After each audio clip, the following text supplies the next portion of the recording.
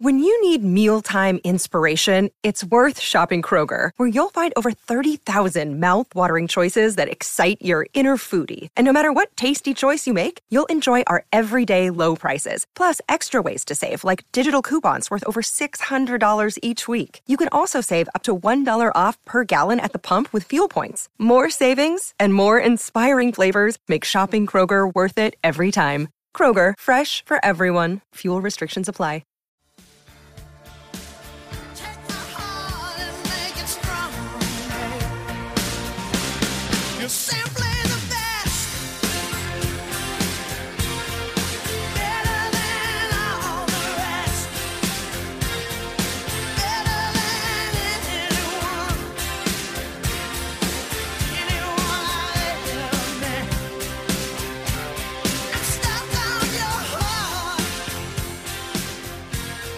Hello and welcome back to Bleeding Blue. This is a podcast and show about the history of the New York Football Giants. My name is Justin, and with me is one of my best friends, Nikki Snacks. Snacks, we have a lot of things. No, I wouldn't say a lot of things. We have two main things that we're going to talk about this week. We're splitting the episode into two. First half, appreciation for Eli. Second half, Big Blue VCR joining us once again to preview the 1989 season so we can get into No Medals for Trying by Jerry Eisenberg, which is a really cool book. We're going to get into it next week. Snacks, talking Eli this week. So you have to be doing great. You took the words right out of my mouth, Justin. I am doing phenomenal. This is my hero. You know, you show the tattoo. It's on my back like an idiot that I am.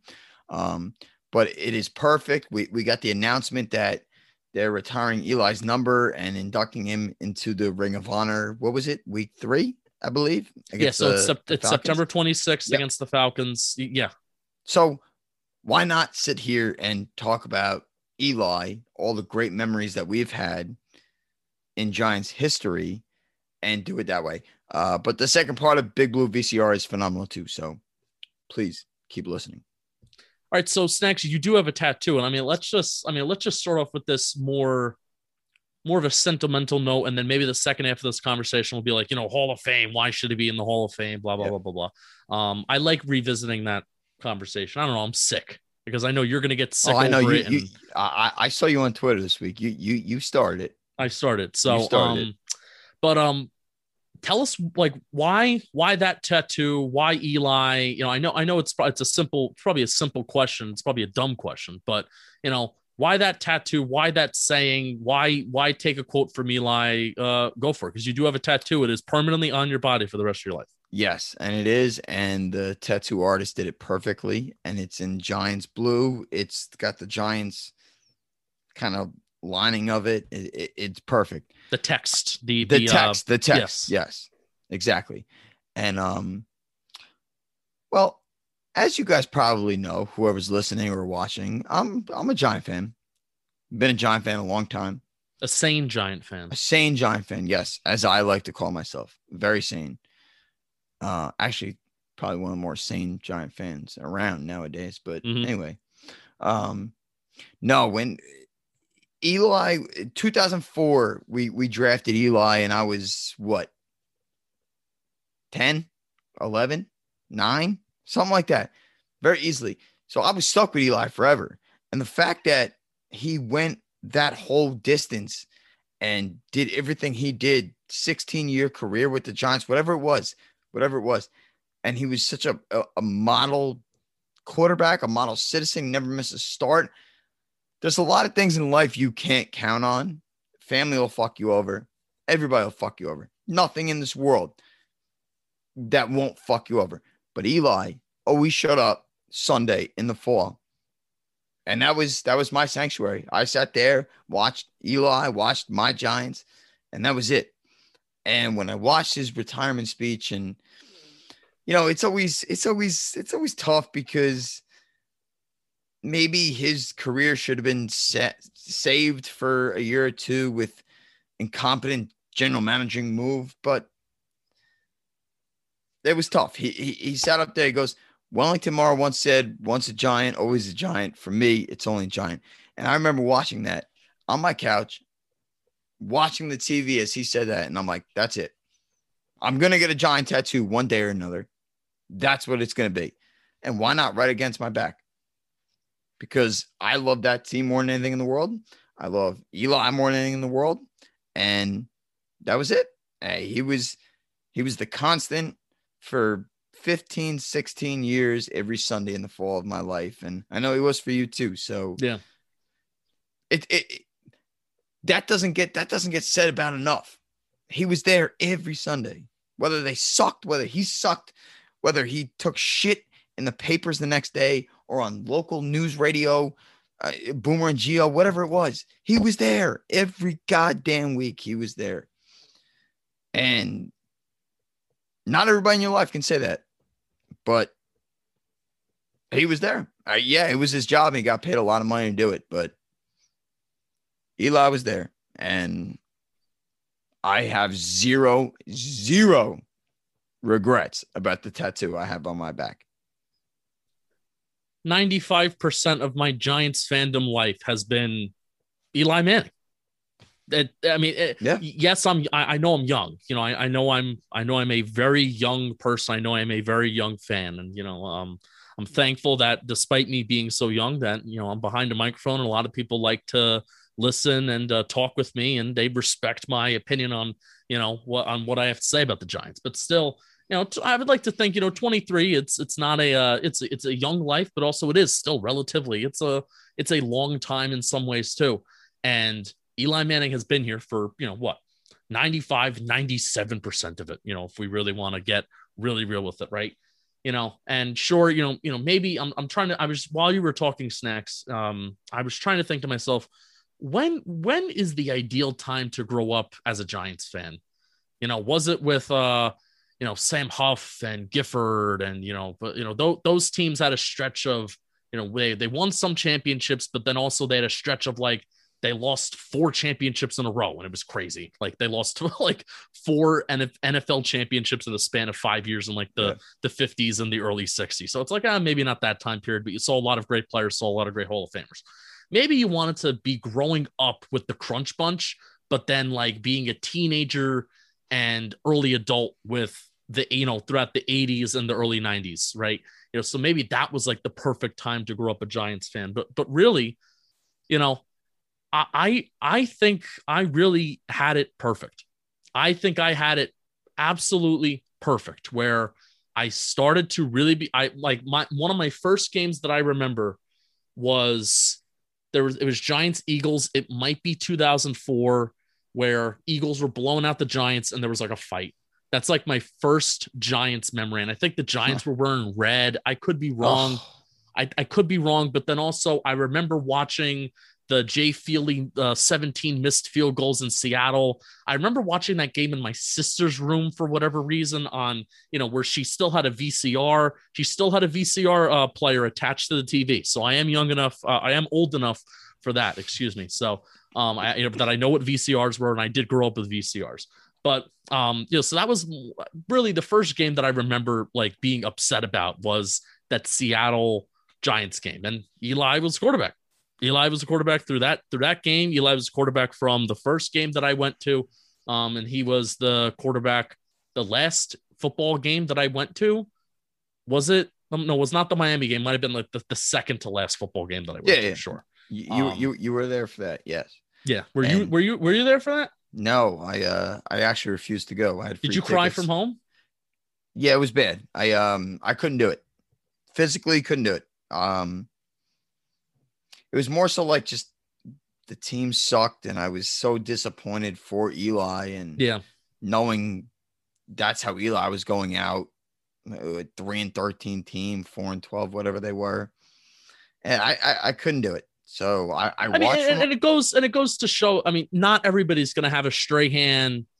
Even despite Peyton Manning's last game being a Super Bowl victory, it was not. That still is not. I don't consider that a happy ending for Peyton Manning. Not everybody has the Strahan Ray Lewis moment. And if anything, I would not have a Giants podcast. I would not be such a diehard Giant fan if it were not for Eli Manning helping us win 2 Super Bowls, but especially one of them. One of them was the arm of Eli Manning, and people and the talking heads in the media they think that 2007 and 2011 they are carbon copies of each other, which I will never be able to fathom how that happens. But neither here nor there, Snacks. I know you want to comment on something, but just in terms of just wrapping up this whole thing about Eli's final years, and yeah, they didn't end well, but that's who Eli Manning is. Eli Manning was not going to call it a career when it was convenient for himself. It's like, I know if he called it at the end of 2017, right? It's, they bench me. I know they want me. They did bench him. So there was people in the building that wanted him gone, whether that was McAdoo, whether that was ownership, whatever. I don't know. I'm not going to comment on it. I don't want to get into it, but I can sense that there are people that may not want me here. I'm just going to get out. No, the dude wanted to win. Mm-hmm. And he wasn't one of those people that was going to tell you how much he wants you to win. Like Damon Snacks Harrison is going to tell you, I want to win so bad. I want to do this so bad. Yep. And all these guys that tell you how hard they worked. Yep. Eli, you knew that Eli was going to be a guy that he was going to open the doors in the morning and he was going to close them at night, right, with those coaches, because that's the type of guy that he was. And he played until he just couldn't physically anymore, but he played up until the point where he just could not continue with the franchise. And I still have a feeling like the reason why I was kind of scared, Snacks, when all those rumors were kind of floating around with Eli may go to Chicago, Eli may go here. I was thinking, you know what? If Eli maybe didn't have a family here, he would, because the dude just wants to win. He wants to win because that is who he is. He is a winner, and he did it twice at the biggest stage, and he did it twice with kind of two virtually different teams, so to speak. So, there's nothing that I can put on what you just said to emphasize more of what Eli was. And the whole, he might go to Chicago, he might go these little places. Yes, I remember that. And I'm like, Eli, please don't. You got to retire in this giant blue. I knew for a fact that was never going to happen. No, you're right. I'm thinking to myself, like, it has to be going through his mind, because this dude is a winner and he wants to win. And that's all that, like, the reason why he comes back, the reason he always, first of all, wasn't even the last final years of his career. He always, maybe, let's throw in the 2011 NFC Championship game. He always got the shit kicked out of him. And the reason why he always got the shit kicked out of him is because he was a stone cold killer, and he's willing to stand in that pocket. He's willing to manipulate that pocket, stand in that pocket for as long as it takes to deliver a ball deep down the field. So he always got the shit kicked out of him, because it was also self-induced, because the dude just, it was like I said, he was a stone cold killer. So he always got killed. He was getting killed for years. And despite all that, never said poo-poo about anything, poo-poo about anybody. And he got up and not only did he come up and he make the next throw, but he was there the next Sunday. And really, so to kind of maybe put a bow on this there. So I put out on Twitter on the Bleeding Blue account, why is Eli Manning a Hall of Famer? Go. And really, the two best explanations that we got, Snacks, and this comes from, shout out to Eric Fischetti and Paul Rudd. They basically said the same thing. Go follow. You can't tell the story of the NFL without Eli Manning. Can't. That's true. It's so true. Literally, you cannot do that. Everybody will sit there. They'll do a Last Dance whole parade of a documentary for Tom Brady. And you know what needs to be in that documentary? Eli Manning. Eli Manning. The two losses that he had, one of which was the greatest upset in sports history. I don't care what anybody says. Outside of the USA being Russia and hockey. But, all right. Yeah, nobody cares about hockey, Boomer. Yeah, well, I throw it in there. But anyway, it is that big of a deal. And I can't get over how right you are. I can't. Yeah. And I don't really know. I don't know what to say after this, because you know how much I love Eli. You know it. Yeah. And the consistency every week. And I think, Snacks, we're going to look back 3 years from now. I think it'll be, 3-4 years from now when he's Hall of Fame eligible. And he's in the Hall of Fame. Well, when he's Hall of Fame eligible, because it will be a conversation. We will have to have a conversation eventually. You're right. Convincing the national world of why Eli Manning's I got a gun now. I'm just going to shoot them all. So it's, oh, geez. Sorry, cut that. No, it's fine. I'm leaving that in there. I'm never gonna shoot anybody. I want that for the record. I said that out of emotion. It's gonna metaphorically. Yes. What a paintball gun. Shoot somebody with the bottom of his foot. Good. So 3-4 years from now, when everybody, when we're bringing up this whole conversation again, I hope now. I'm not saying I hope that the best starting quarterbacks in the NFL don't play 16 games, but I think the league is trending towards right now. I think the league is trending towards Patrick Mahomes isn't going to play 16 games every year. Lamar Jackson, I think, he missed time with COVID this year. So that may, that's an asterisk. Lamar Jackson may not play 16 games. Aaron Rodgers has consistently missed time. Ben Roethlisberger has consistently missed time throughout his entire career. Now, Tom Brady is an exception. Drew Brees, I feel like, these are going to be the guys that we kind of grew up with that are going to be the final exceptions of really Iron Men. But all these guys, they're missing time. And they're, even take Daniel Jones. Daniel Jones, I think, is a tough son of a bitch. He's missed time that his first 2 years of his playing career, largely because, whether he's a mobile guy or whether he doesn't have enough pocket awareness, whatever. I think it is going to become commonplace where we should not expect starting quarterbacks to play 16 games. And Eli Manning, you said it perfectly to start off the show. Eli Manning being there for every single Sunday, despite whether it be bad Eli, 30 interception Eli, or 30 touchdown Eli Manning, right? Having your franchise quarterback there and that question answered week in and week out, but then also year in and year out, that is so valuable by itself. That is so valuable by itself. Just having your starting quarterback and having that, do we have this question answered this year? Check. Yes. Okay. Let's fucking go for it. And that was basically from 2004 to, 2017, where Eli really started to go down performance-wise, or 2016, 2017, where Eli Manning really started to go down performance-wise, where every single year we were looking at ourselves, do we have 10? Let's try and fucking build a roster so we can win a Super Bowl. So for 15 years, the Giants were able to look at ourselves and say, why not us this year? Because we have 10. And if that's not enough of a case for a Hall of Fame candidacy, I don't know what is, but guess what's next? We didn't just say, why not us for 14, 15 years? We did it twice. And he was the Super Bowl MVP twice. There you go.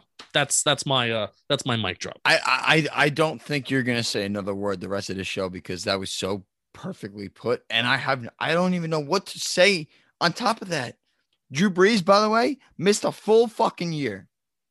He missed a full year. Eli never did. Never. So at the end of the day, when they want to look at Hall of Fame candidacies and they see top 7 in passing touchdowns, yards, everything like that, don't stop there. Don't. Go look at the Super Bowls he won. And I don't ever want to hear it was the defense. It was the defense. That's something I feel like we didn't talk enough about today, but we should right now. Yes, the defense was unbelievable, but you don't have those Steve Smith outs for 12 yards on third and 11 for a first down. You don't have that perfectly thrown ball to Plaxico. You don't have the perfectly thrown ball to Mario Manningham. People forget where this all started from, where both of these runs, these titles come from. That's Eli. That's that right shoulder. That's it. The defense, yes, both years, unbelievable. 07, 20 times better than 11. Don't even fucking try and tell me that's not the case, because that 07 defensive line was ferocious. 11, not bad, but that was Eli. That was Eli. That was all Eli. 8 come from behind wins, Penkin. 8 that year. And my favorite one was Arizona, by the way. I was going to do a Snacks Badger. Ooh. Yeah. Really? That was my favorite one. You know how I think that actually, because you know me, I should watch that game. I have a hard time remembering away games for whatever, I can tell you every fucking home game, but away games, it's like, forget Justin. That might be my favorite away game of all time. It was unbelievable. And unbelievable game. Like I'll never forget. Like I was in the car.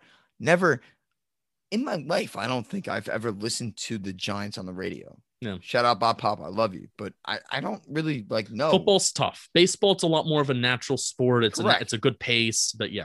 I'll listen to baseball on the radio all day, every day. But the Giants, I was in college. That year. It was my freshman year of college. And I was dormant at Montclair State University. And I remember listening it on the radio. And it was just like, it just seemed gloom, bleak, whatever you want to call it. I walk into the dorm. All of a sudden, Eli's throwing a touchdown to Hakeem Nicks, and we're going up. Yeah. That game is so underrated because without that game, there's no Super Bowl 46. No. Not at all. Not any of those fourth quarter comebacks. I mean, because that season was just so close. Yeah. All right. Snacks. Sorry. We're gonna have plenty of years to talk about Eli. It's the glory of this podcast. I mean, if anything, I think we've done a pretty good job this offseason of kind of not talking about him. You know, there have been some big topics that I think we've avoided because we want to save it. We want to let time continue to foster and whatever you what's a word? Foster was pretty good. Let time foster, slow cook. How about that? Slow cook the That's history and the allure. Well, I'm thinking of like a crock pot, the allure of Eli Manning, and we'll certainly attack that as time goes on, and especially when he's going to be Hall of Fame eligible. Oh boy, it's going to be bleeding blue. We're going to lead that fucking charge, and we're going to put out everything that especially on the YouTubes and the podcast app, it's like, hey, this guy kind of deserves it. So. Snacks. So part 2 of the show is going to be talking with Big Blue VCR. We're getting into No Medals for Trying.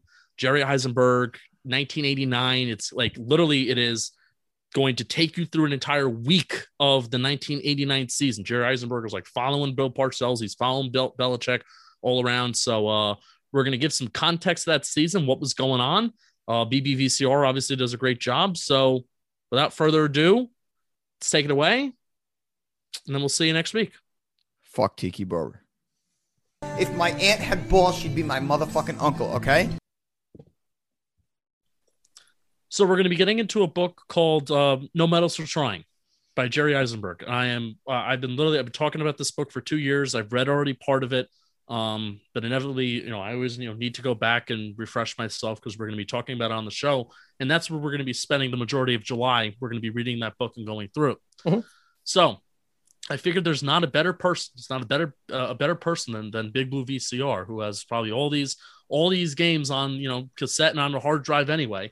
Maybe briefly, let's introduce the 1989 season. Now, I know you're aware of No Medals for Trying, but Jerry Eisenberg starts writing when they get on the plane from losing in Candlestick Park in San Francisco. And it feels like everybody's hurt.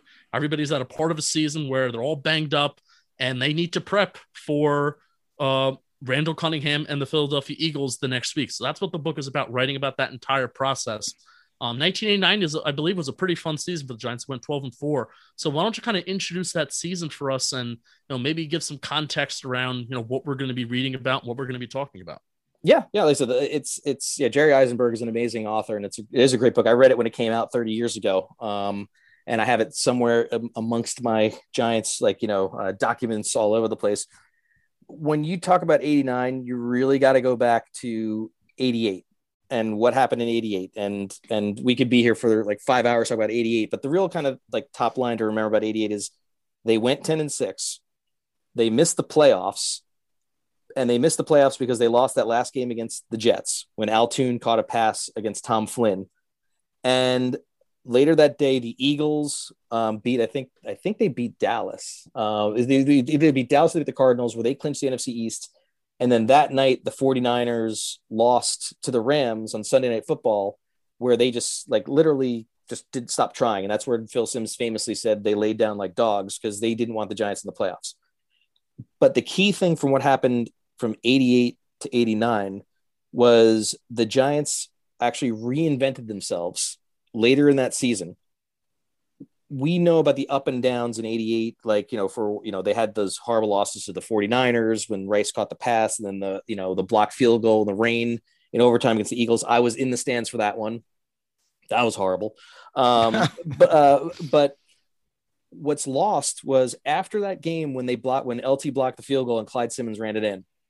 The next week, the Giants went to the Saints, and that's the famous game with LT with his shoulder when he had the 3 sacks and Hostetler started and he hit Baker for an 85-yard touchdown. And the Giants won on a last-second field goal from Paul McFadden, who, to my knowledge, is the only barefoot kicker the Giants had. You should actually do a thing on barefoot kickers one day. That was a weird thing back in the 70s and 80s. The Giants got hot at that point. They actually, that next week after they beat the Saints, they blew out the Phoenix Cardinals, where the Phoenix Cardinals beat them before. The Giants beat them like 44-7 or something like that. They then blew out the Chiefs. Not that the Chiefs were anything great, but they were rolling going into that Jet game. And if you could make a comparison in 88, you can compare it almost to 2011 in that they were up and down, and then they got hot at the end. The only difference is the Giants did not put the Jets away. And the Giants in that game went down 20-7. Sims was sacked like 8 times. Like there was a guy who was a replacement player, Ken Rose, sacked him 3 times. Marty Lyons, who's an announcer for the Jets, was a run stuffer. He got him twice. So that game was the worst game on earth to me. Like nothing will top how bad that one was, because 88 was the one season where you didn't have a dominant team. If the Giants had made it into the playoffs, beating the Jets, they had as good a shot as anyone of winning that Super Bowl, because the 49ers wanted nothing to do with them. But when coming out of the 88 season, what Parcells realized was Harry Carson was gone. George Martin were gone. They both retired. When you look at the offensive line at the start of the 88 season, he had William Roberts at left tackle. He had Carl Nelson at right tackle. He had Billy Yard as one of the guards. He had Damian Johnson as the other guard, and Bart Oates as the center. By the time the season ended against the Jets, the only player in the same spot was Oates. And the ironic thing is that brutal. Isn't Oates gone the next season and in San Francisco the next season? No, Oates left after 93 to the 49ers. So then Oates. Who left? There was didn't Bart Oates and Billy Yard, they were very close, and then one of them left and went to the 49ers. No. Ard actually left as a plan B free agent to the Packers, and Oates stayed. So what happened was William Roberts was considered almost a bust. Like he was Eric Flowers. They're like, put him at right tackle. Like that doesn't work. Put him at left tackle. That doesn't work. They put him at left guard. They then took Jumbo, who was first playing right tackle, and Parcells made him a left tackle. So suddenly you had Jumbo and you had William Roberts on the left side. Oates stayed in the center. They then took out Damian Johnson, and Eric Moore became their guard, and then Doug Riesenberg became their right tackle. So by the end of the season, that line started to gel to become the unit that ultimately went on to win the Super Bowl 2 years later. But it started throughout the whole 88 season. Then you get to 89. And when you talk about 89, you have to remember, and it would kill me at the time, because you had the NFC East was the Eagles, the Redskins, and the Giants. They were the 3 favorites. Like they were the ones that everyone said that they're going to win. I mean, the Redskins had the Super Bowl hangover in 88. Everyone knew they were going to be better in 89. The Giants were 10-6 coming back. The Eagles are the media darlings. Everyone loved them, because you had Randall doing his thing, like all the things, but Buddy Ryan was promising Super Bowls all over the place. Their defense, like everyone loved the Eagles. Everyone knew the Cowboys were awful, the Jimmy Johnson Cowboys, because they had, Jimmy Johnson blew the whole team up at that point, and all he had was really a Herschel. Then he eventually traded him, which jump started the Cowboys. It's a different story. And then the Cardinals, who no one took seriously. So going into 89, you really had those 3 teams. The Giants, however, had now established their offensive line. The Giants also had an amazing draft. Like if you want to look back at the 89 draft, look at what the Giants did, where their first 2 picks, they took Brian Williams, who was a center guard, and they took Bob Cratch, who was a guard. Both guys out of the Big Ten. The Giants were big Big Ten people back then, like Michigan State. George Young loved those guys. And George Young believed in something, I'm not sure if you guys heard this, called the planet theory. And what the planet theory was there's only a certain number of large people on the planet who are big enough and fast enough to play offensive or defensive lines in the NFL. And when you find one of those, you draft them. Huh. Because that was his theory. And he called his type of guy. Yeah. Yeah. So that's what he called the planet theory. So he already, when the year before had Eric Moore and Jumbo Elliott, he followed that up with Williams and Cratch right on top of that. So he built up the lines. The Giants also got Greg Jackson in that draft. They got Myron Guyton in that draft. They got Howard Cross in that draft. Lewis Tillman in that draft, and Dave Meggett. Dave Meggett. And they got Meggett in that draft. And one of the things you have to remember is every Giant fan loved Phil McConkey. Like, we all did. He waved his towel. He did the stuff.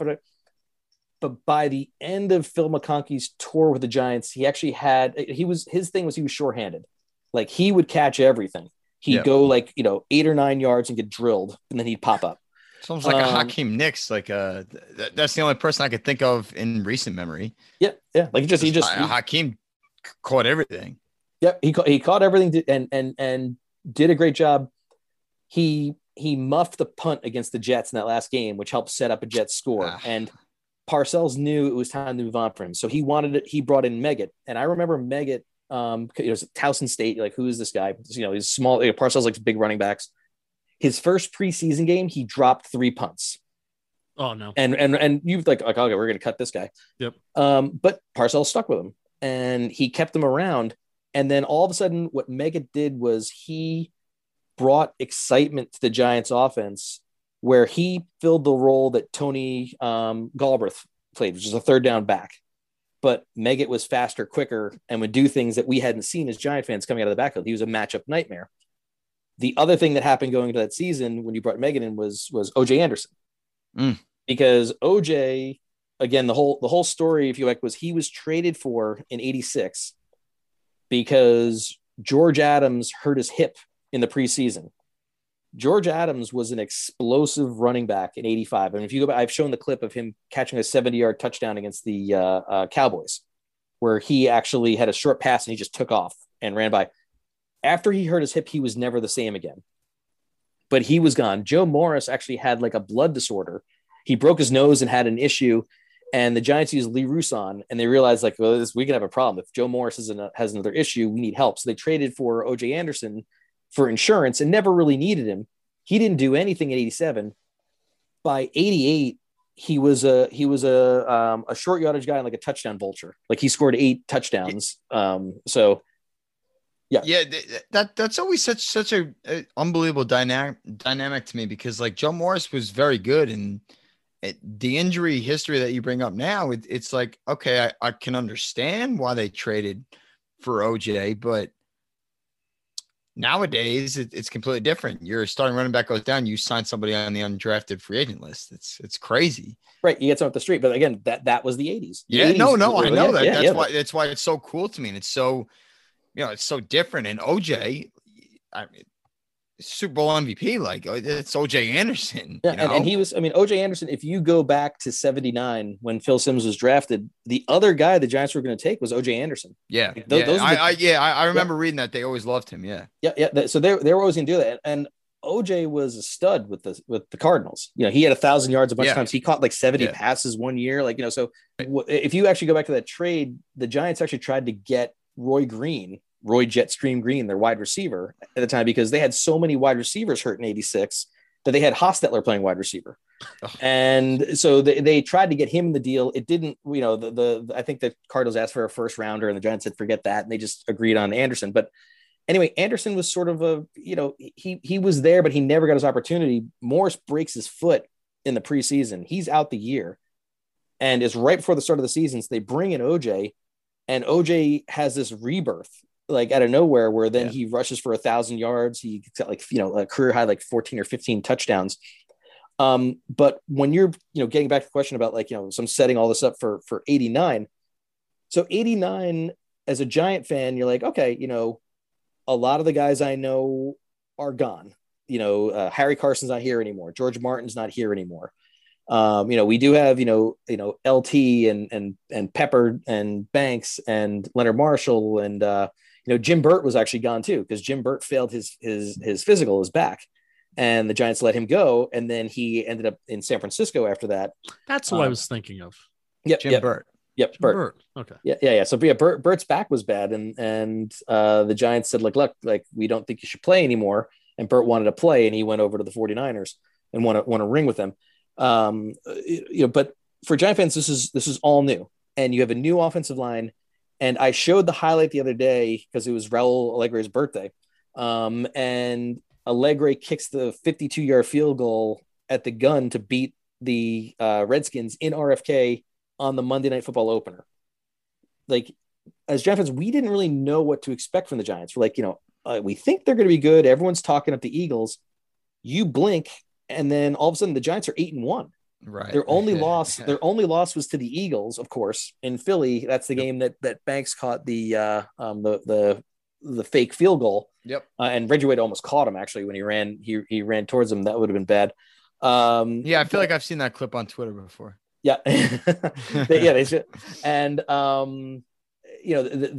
but leading into the no medals for trying, that 49er game, the Giants started to get beat up and injured.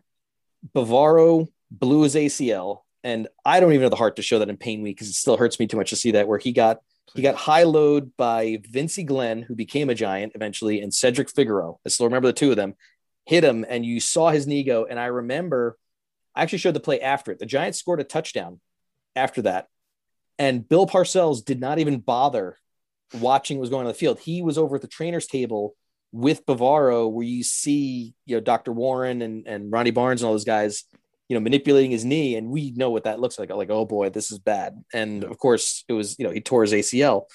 So he goes out. In the 49er game, coming off of that, LT breaks his ankle. Mm-hmm. And I actually showed that highlight as part of, Pain Week with all that.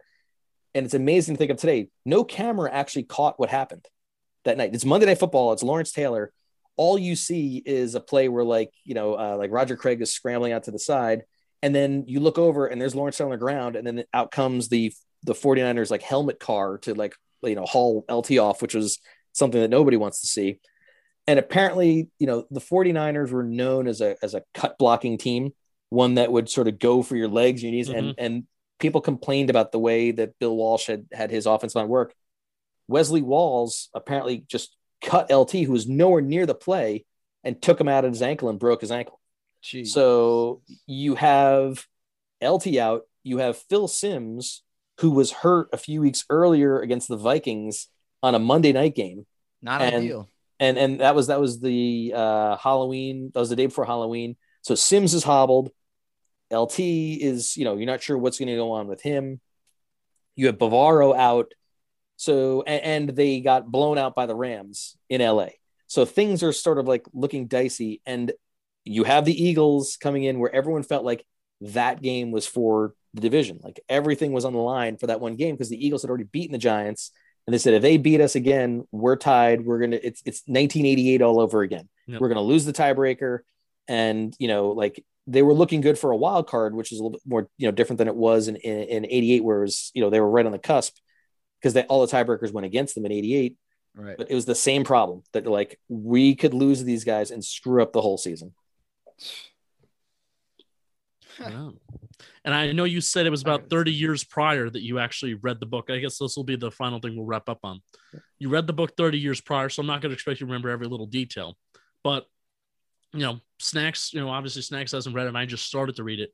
Yep. Did you enjoy? I've only read wonderful things, and I cannot tell you how excited I am to get into it, partially because it will place me in the allure of Bill Parcells. It will place me in the allure that is, how we look at Bill Belichick even too as the defense coordinator here, and how they all go about preparing for a game, getting to hear their words, their thoughts, their observations, how they go about their business. So what are some of your overall thoughts on the book? Are we going to enjoy it? Are we making a good choice? Some overall thoughts to kind of get us out of here. Oh, I think they will. If you're into Giants history, you're going to want to read it because also you can now look back and verify the stuff that's been reported. And I love the inside look at anything with the Giants. It's the stuff that I don't see on Sundays that I love to learn about the Giants, about what it took to get a game plan together, what's going on with the medical staff, like how much stuff is going on, midweek to get ready, what the game plans are looking like, where you're going to be like, okay, well, Sims may not be able to play, so we have to get ready for Hostetler. And what does that mean for our offense? And how can we basically try to use the media to confuse the Eagles about like what's really going on, and how can we manipulate things? And that's a Belichick specialty. It's especially, and that's stuff that he learned with the Giants and under Parcells and with Ray Perkins and stuff. So he learned a lot of those things, honed that with the Giants. The book gives you that insight. One of my favorite, documentaries that came out a while back was The Two Bills. If you've seen that, the ESPN 30 for 30. 30 for 30. Unbelievable. Yep. Yeah. I love that where he tells the story. They're talking about the Lions game in 1990 that I went to, where Belichick is worried about Mouse Davis's run and shoot. And they gave the Giants fits in 89 with it. So Belichick remembered that, and he goes, we need speed on the defense, so I'm going to have all these defensive backs. And Parcells, being like a wise ass, goes, oh, well, then why you need speed? Then take Stephen Baker. He's fast, then use him, with you guys. That type of inside discussion, stuff that you don't see, that's something that you can get, that you get from this book, where you see placing, where the Giants were in 89 going into those games. And ultimately, that game against the Eagles had so many things go wrong. Like right off the bat, I mean, there was the emotional, like almost like Willis Reed lift that LT came out, and LT's ready to play, and the fans are going nuts that, like he broke his ankle and here he comes. You go in the first quarter, the Eagles scored 2 defensive touchdowns right off the bat. Unbelievable. And as a Giant fan, you're like, oh my God, here we go again with these guys. So you're wondering, where are we going to go again? The Giants fight back, tie the game, and it looks like they're going to get over the hump. And then Randall gets that 91-yard punt with the win because Meggett misplays it. And then Sims gets sacked by Mike Golick, fumbles, Eagles score, game's over, Giants lose. And then you're like, what is this? Oh man. All right. So we're pumped to get into the book. We're also very thankful for you. Very thankful for your time. I mean, at this point, when you're listening, you've been on for 2 weeks. I've separated your time into 2 weeks. So I cannot thank you enough for coming on BBVCR. Thank you so much for coming on. It's been a pleasure. We'll have to have you on again. This is mainly an off-season show. We don't really go during the regular season, but since the off-season's kind of wrapping up, we'd love to maybe reconnect next off-season. We could talk about some specific moments. I know I wanted to ask you about like the snowball game in 1995. So we'll get around to talking about all those moments. Like I said, thank you for coming on. It was a pleasure to have you on. Yeah, great. Thank you. Like I'm always happy to talk to Giant fans. I'm always happy to talk Giants history. Like I said, this is the my one passion that never changes, and it's been fun. Absolutely. All right, take care.